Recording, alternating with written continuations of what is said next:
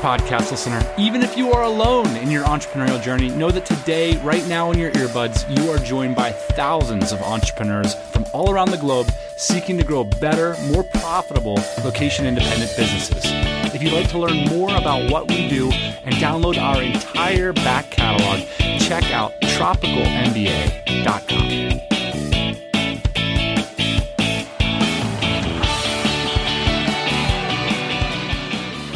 Heyo, happy Thursday morning, and welcome to the TMBA pod. It is no secret that we are a bookish crowd around here. So many of you love to read, have built your business off the wisdom and insights you've gained in books, and I know a lot of us, we want to read more. So this is an episode for those of you who love books and those of you who want to read more. I'm going to kick off this episode with some of my favorite books of the last 12 months. And we're also at the end going to touch on the process of writing as well, because I have recently completed the draft of my first book, something I've been droning on about on this show for years. So I'm going to talk a little bit about what got me over the hump. So more on that later on in the show. I'd love to hear what you're reading, what you think I would get value out of. Let me know your suggestions or what you're up to in 2018 in terms of your reading habits. We're going to post this blog post at tropicalmba.com/books and writing. And so it's not just me droning on about what I read last year. I've invited a guest on the show to inject some new ideas. Today's guest is a former journalist and someone with great taste in books and for whom books are not just a passion, but a way of life. My name is Kyla Gardner, and I am a writer. I do Kindle publishing, which is on Amazon, but it's not just ebooks. It's also, they do print-on-demand paperbacks and then audiobooks as well. So, yeah, they're short books. I haven't written any under my own name yet, but someday soon, hopefully. I'm all about those books, start reading. I'm all about those books, Yeah, it's pretty clear. Let's get into it then. Without further ado, we're going to discuss our top 5 favorite books of 2017. So let's start number 1 with your list. Okay, so my number 1, I'm going to come out swinging here with a super heavy one, but it's When Breath Becomes Air by Paul Kalanithi. And it's the story of a neurosurgeon who gets stage 4 lung cancer at the age of 36. And the book is a memoir he writes of kind of his last few years just working through that whole experience.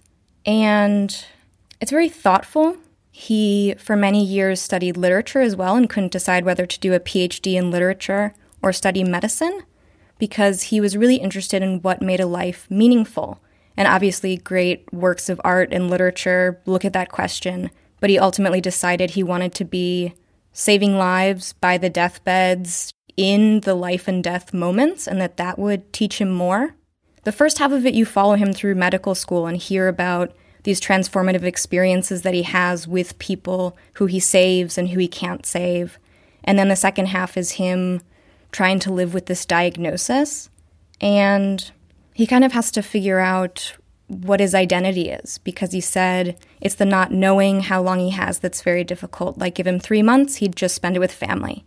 Give him a year, he'd write a book. Give him 10 years, he'd get back to the surgery room.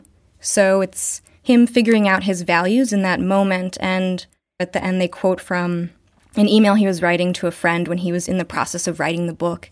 And he thought that his diagnosis was just tragic enough, but just imaginable enough that readers could kind of walk around in his shoes for a little bit and feel like what it was like to kind of be on that precipice, knowing that we'll all end up there someday. Very strong. It's quite heavy, but it's very beautiful and makes you feel kind of, I would say, like a visceral gratitude for life that unfortunately I struggle to manufacture when I'm trying to like do a daily gratitude list or something. Okay, so my favorite book of the year was Grant, and it's Ron Chernow's new biography. Ron Chernow is one of those authors that I will read anything that he writes. And his new book was about Ulysses S. Grant. So this is a guy that I'm a big fan of, generally speaking, because he's a midlife turnaround story. This might say something about me, but I'm always enthusiastic about people who like kind of screwed up and then managed to turn it all around. I think there's a part of me that says, I have a second wind too. Like I've got big things in store for my future, hopefully.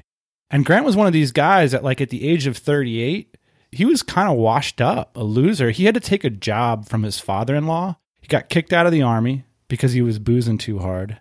And he just couldn't like put a career together. So at the age of 38, this dude has a family, has a wife, father-in-law hates him, and he's running one of his father-in-law's stores for him as a clerk. You can just imagine like, oh gosh, it didn't work out as I planned. Well, the Civil War breaks out, and it turns out that Ulysses S. Grant has an incredible skill set for leading men into battle.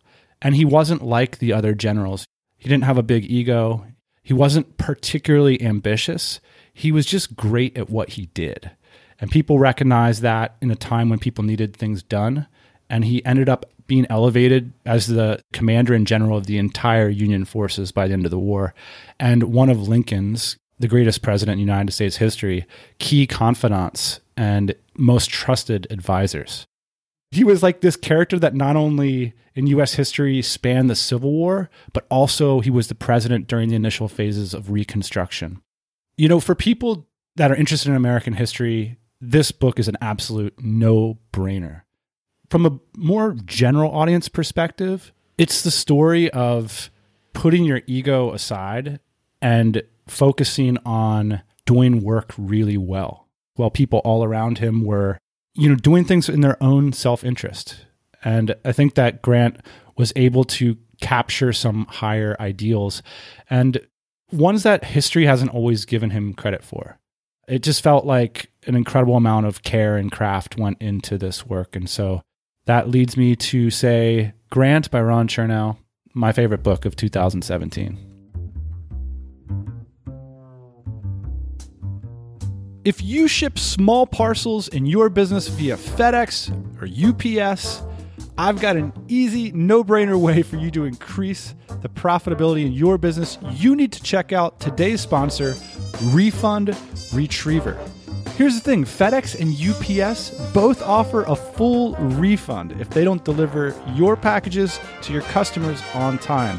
But the reality is they're not going to automatically give those refunds to you. So it becomes a clerical problem, a headache, and so most of us don't bother following up with them.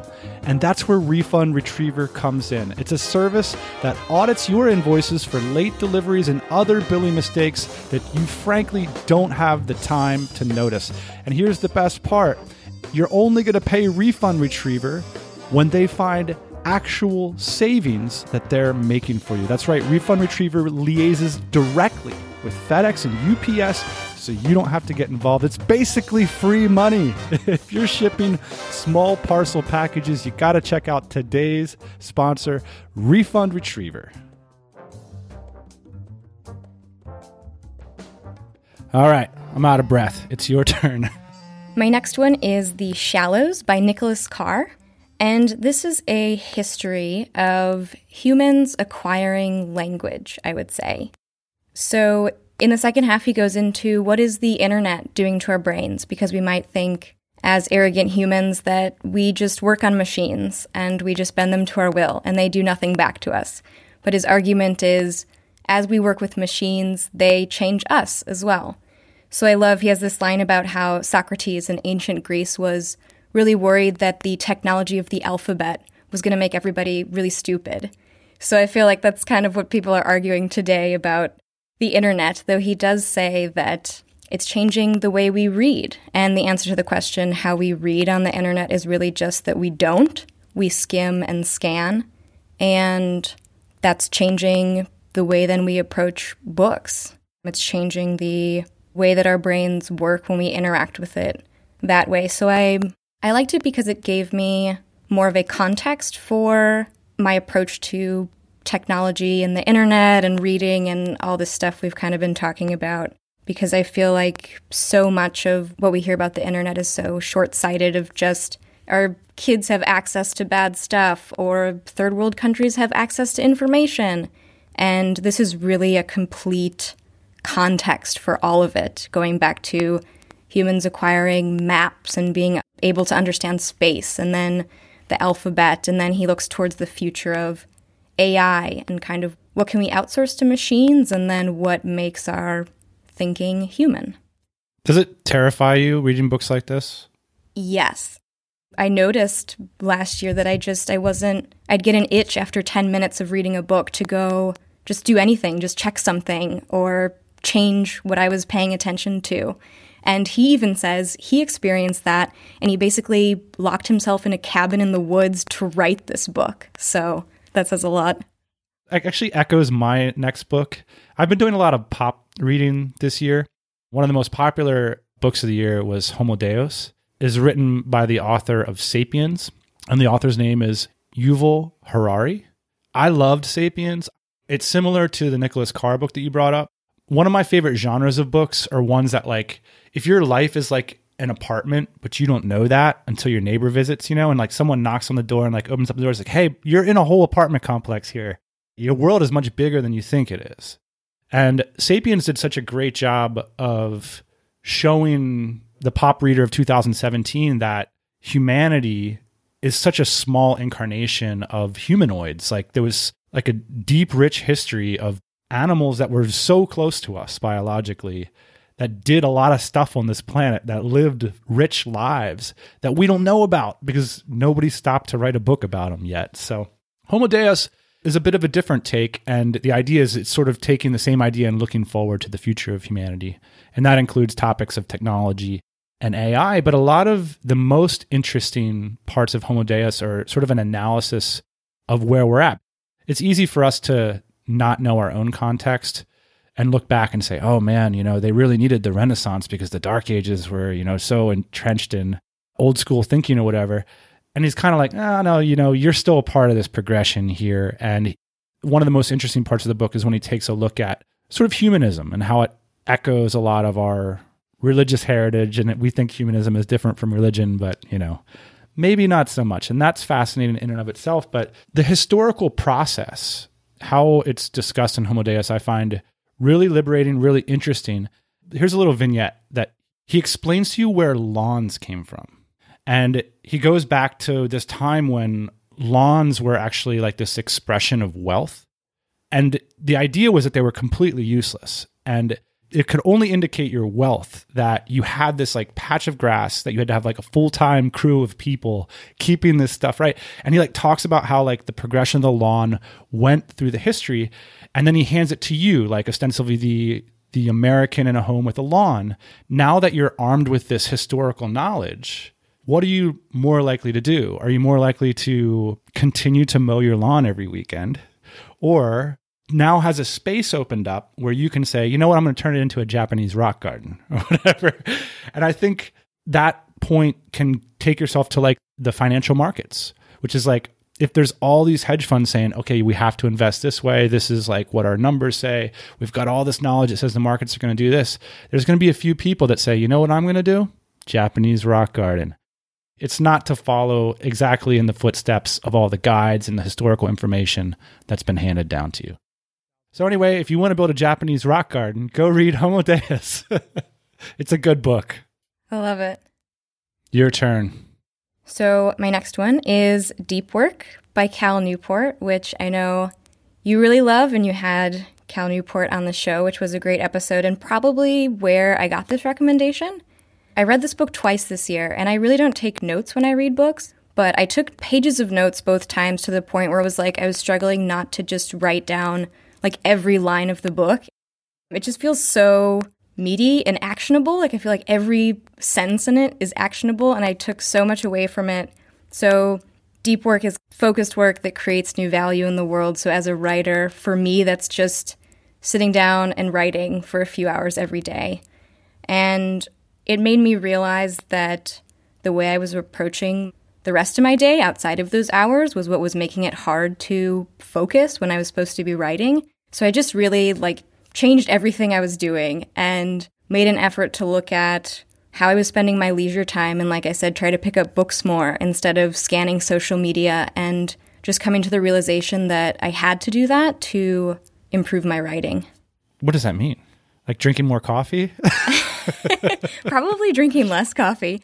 I could tell that I was like just very distracted and addicted to the constant picking up of my phone. And you kind of have in the back of your mind, like, this isn't the best use of my time. But I hadn't read something that was so well put and well thought and just giving me the permission, I guess, to like, don't go on Facebook. Like, nobody's going to care. I release you. And that was, in a way, revolutionary.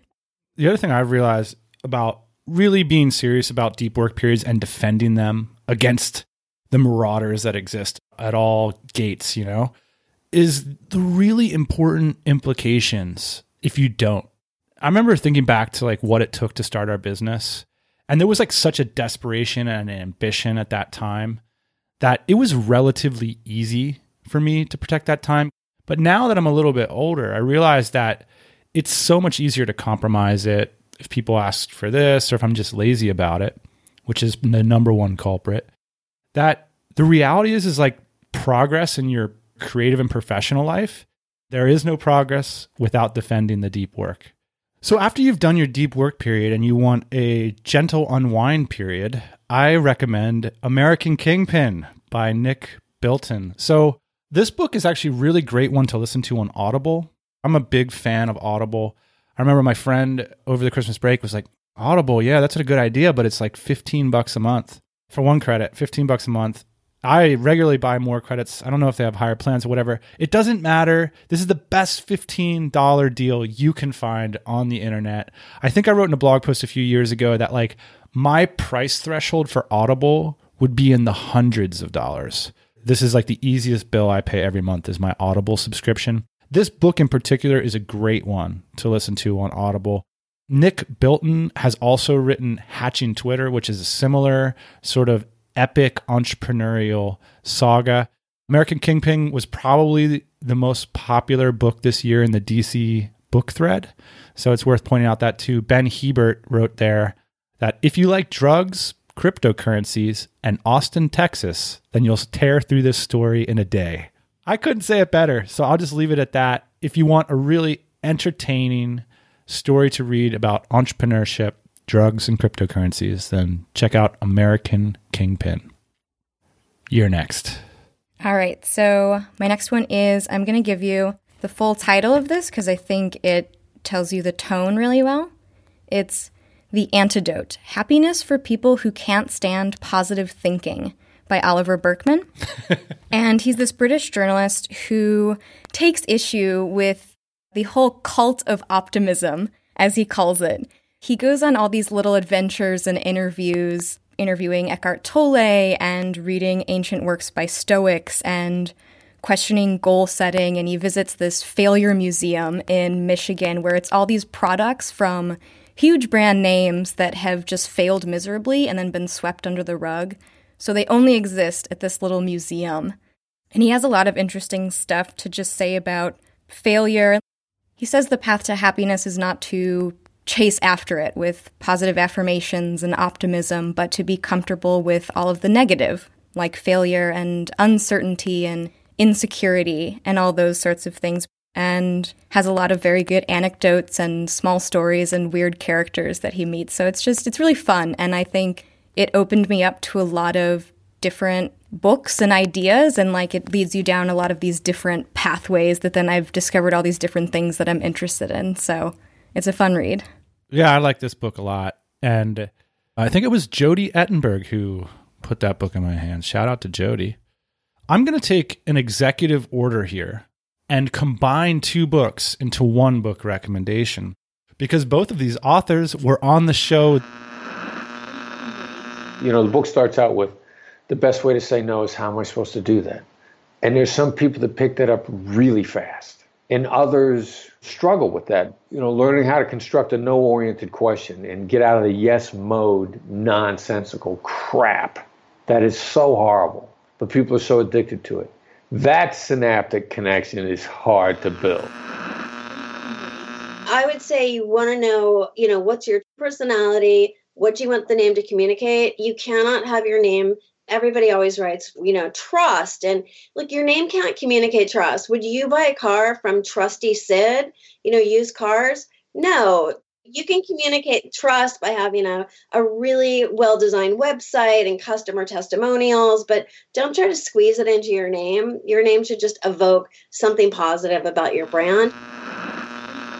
These books are like on the opposite spectrum of style of books. So the first one is Never Split the Difference by Chris Voss.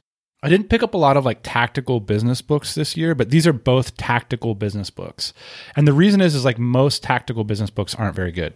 That's why I'm kind of very skeptical of them. And so when I picked up Never Split the Difference and read it, and then subsequently spoke with Chris, I was like, for people who are serious about negotiating and cutting deals, and for most of us, deals play a pretty critical role in our business, this is really a course. This is the sort of thing that you could imagine paying thousands of dollars for and having to sit down and school yourself in. It is so meaty. It is so dense and thick. It's almost intimidating. It's like, if I'm going to become a good negotiator, I have to learn a lot.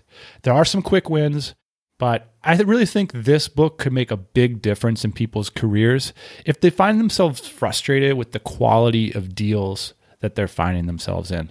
Now, on the opposite end of the spectrum, there was a book called Hello, My Name is Awesome by Alexandra Watkins.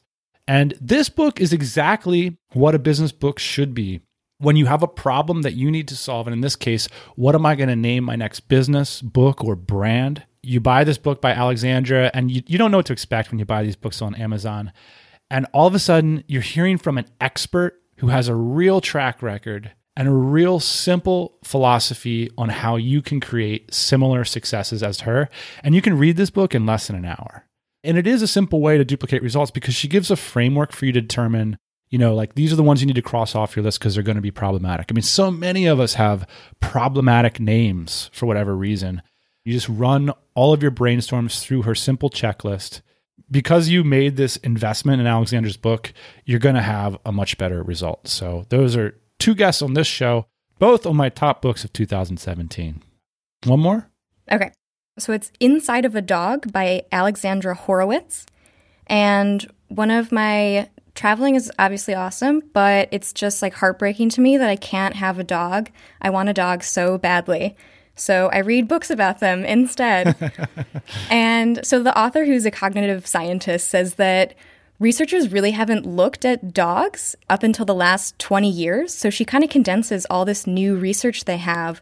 Dogs have been domesticated by us. They've lived with humans for thousands of years, and it's often what's most familiar to us that we don't take a second look at. So she says we often anthropomorphize our dogs. What do I see of my own experience in my dog? So her book is, forget all that. What is it actually like to be a dog? What is dogness? So it's just fascinating to hear how strong their sense of smell is. She says they can kind of smell time because scents fade. Tracking dogs can follow someone, and even if they run in a circle and try to confuse the dog can tell exactly where they've run in that circle in time. Dogs outperform chimps in a lot of research. So you would think chimps are cousins. They should be super intelligent, especially when it comes to these trials where they're trying to assist humans or get assistance from humans to get food. But the dogs totally outperform them in just ability to manipulate people and like kind of communicate with them with their gaze. And it's really fascinating. It makes me have a better appreciation for how smart dogs are in their relationships to us. Very cool. I agree with the lament. And when I was looking through my reading list today, about half of my books are similar style to this. It's like most of my books that I read are about things that I'm interested in, and one book that sticks out to me this year is this book called Draft Animals by Phil Gaiman. And he's like this older kind of sardonic American dude who managed to get himself a gig riding bikes professionally in Europe with all like the real world tour professionals. He's kind of this fish out of water in Europe riding his bike for a living. It's just a fascinating vignette of what another life can look like. So that's another book I'll sneak in there. Love that recommendation. Okay, so now we're into the speed round. One thing I want to mention while we're here, this is like the part of the episode where people really start to drop off, so we can start to say whatever we want. At the end, we're going to talk about writing processes. So one of the things I've always wanted to do is write a book, and I've always failed at it. And I finally wrote one. It's very short and shitty, but it's finished. The topic is about selling your business. So I went onto the internet and tried to read a bunch of books about selling businesses. And it's a very underbooked niche.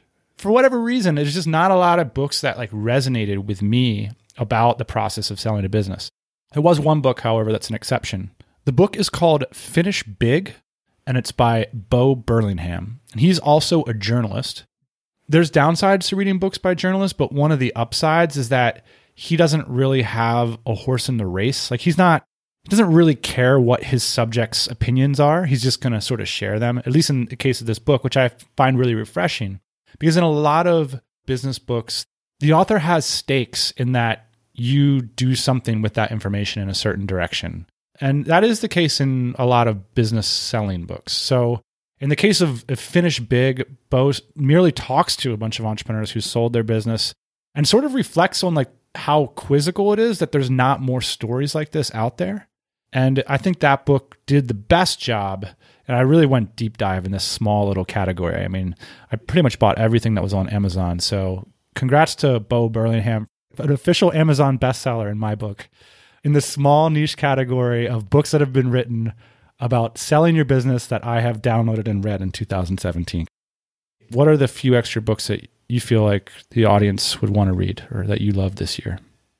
Okay, I love The Fiddler in the Subway by Gene Weingarten. He's the only writer to win the Pulitzer Prize for feature writing twice, and both of those stories are in this little collection. He also has a chapter in the beginning on writing that I really love to reread every so often. Me Talk Pretty One Day by David Sedaris. He's a humor writer, so these are also it's a collection of essays, but the second half is about becoming an expat in Paris and trying to learn French. So I loved identifying with that as an expat who cannot speak the language very well of where I live. Turning Pro by Stephen Pressfield. I know he has all these really short books that are kind of all the same book, but just a little different.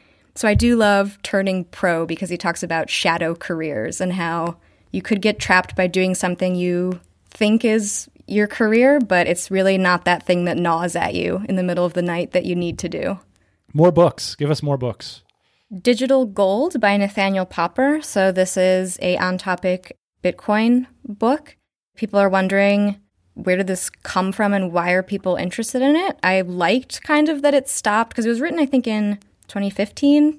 So it's like you don't even have the option to get all the crazy recent stuff about it. It just gives you this little history from a few years ago. So I liked that.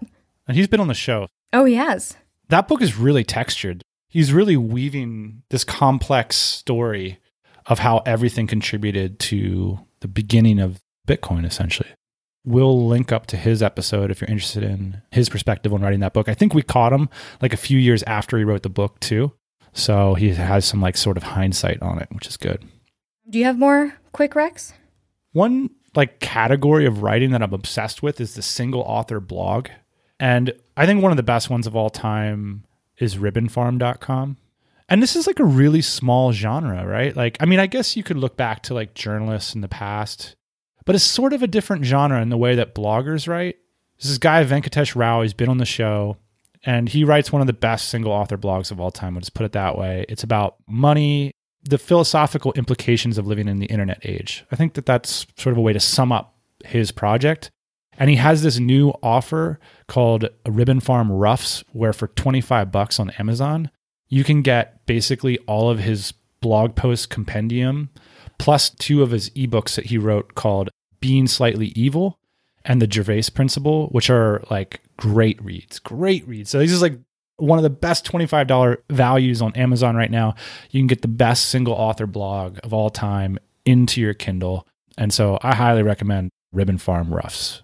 And by the way, I don't even think this has any reviews on Amazon yet, which like the Amazon book review situation, here's how it works. If you're in like anything that has to do with like business, productivity, marketing, anything in that like general geography, if the reviews are like above a 4.4, it's a horrible book. And if the reviews are like between 3.7 and 4.4, it might be a pretty good book. It's like these marketers that get all their friends or I don't know, they have the cabal of people who review these books. And there's just no way all these books can be so great. It's definitely a racket. I love the ecosystem of reviews because you go in there and you've always have this like baffled bystander that like bought this book and comes back like haggard a few days later. And they're like, what were people thinking? Is everybody crazy? Like, I don't know what's happening with me, but I have no idea why people love this book so much. Right. They're like questioning their own sanity. Like, am I the only one who can see that this like traffic light is green and not red? That's exactly what's happening on Amazon right now. So you cannot trust these reviews. But there's categories where maybe the people aren't such great marketers, where there's actual people just reviewing the book, and people will be like, you know, for a lot of Venkatesh's books, for example, people will be like, you know, this guy, he's like verbose, or he's totally wrong about whatever, and he's like 3 stars, 2 stars, whatever, and it's like, that's an interesting book right there, you know? Yeah, Devon said she told me, don't worry about the size. She says good readers like lots of books. So let's talk then about writing. You're an author, you actually finish books, you write them. This is impressive to most writers. Let's talk about how you do it. For many years, I was a journalist, so it was quite easy to be motivated because just like the deadline is the cardinal rule of journalism. You cannot break that. So now writing for myself with no deadlines, that has been more difficult. It's difficult to get started, to build a habit. I definitely have periods where I go in and out of writing every morning, writing every day. Writing every day is definitely still not something I've mastered. So getting started is very hard, but I think it's so much easier than finishing. Like finishing is the hardest part. It's easy to start so many different books and so many different projects, and just actually sticking through something and finishing it is very difficult. And I think what's made that possible for me is that I'm not writing under my own name at the moment. So then that kind of perfectionism and whole my identity being wrapped up in it, I get to not feel all of that when I'm publishing it. Interesting. I had a breakthrough I'm going to share. For the longest time, I wanted to write a book so badly because I love books. I read a lot of them. I'm just in the book world all the time. And so I wanted to be a part of it. And this is a really bad reason to write a book, but no one really made that clear to me, or at least I wasn't listening. You said you wanted to write it because you, like, it was the book you wanted to read. And I think that's the best reason to write a book is like you want to have this book that you want to read and no one's written it. That's interesting. But at the risk of dropping a cliche and having no meaning, I didn't have anything to say. This can be a problem. And here's why. Because I think there's a reason why so many people's PhD theses drag on for years longer than they're supposed to. Because essentially what they're doing is they're writing a long essay. And so the purpose of essay writing is to figure out what you think. And so a lot of people with their PhDs, they're not really sure where they're going to end up. They're not sure where the analysis is going to lead. I mean, they might have a kind of an idea of where they want to massage it to or where they want to end up, but it's hard to get there. And they have to like, the really cynical way to look at a lot of these processes is like they know where they need to end up, but they have no idea how to get there. So they have to like create this Baroque kind of path that makes sense that they get to the conclusion they need. That's very cynical. But in essay writing, and as writing that I've always done, is like I have this spark of an idea, but I don't know really what it means. And so I got to write it down to figure out what it means.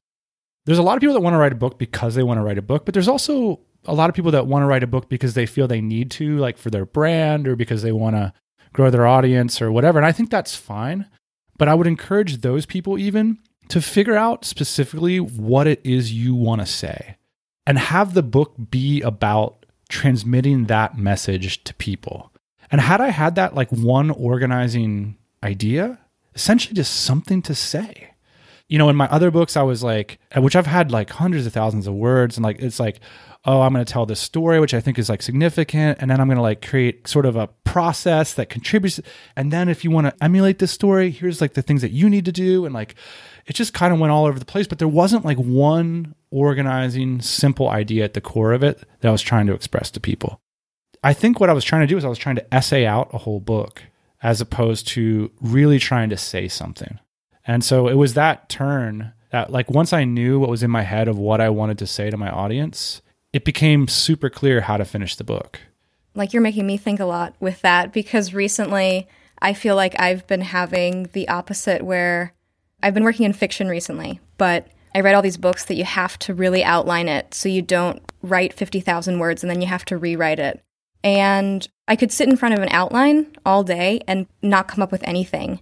And it was only through writing that I was coming up with ideas and discovering stuff, and just kind of being okay with that it might take a bit longer than just having a solid outline and working from it and knowing you're going to finish it in 3 weeks. But I wasn't getting anything done then, so at least it's like I'm moving forward now.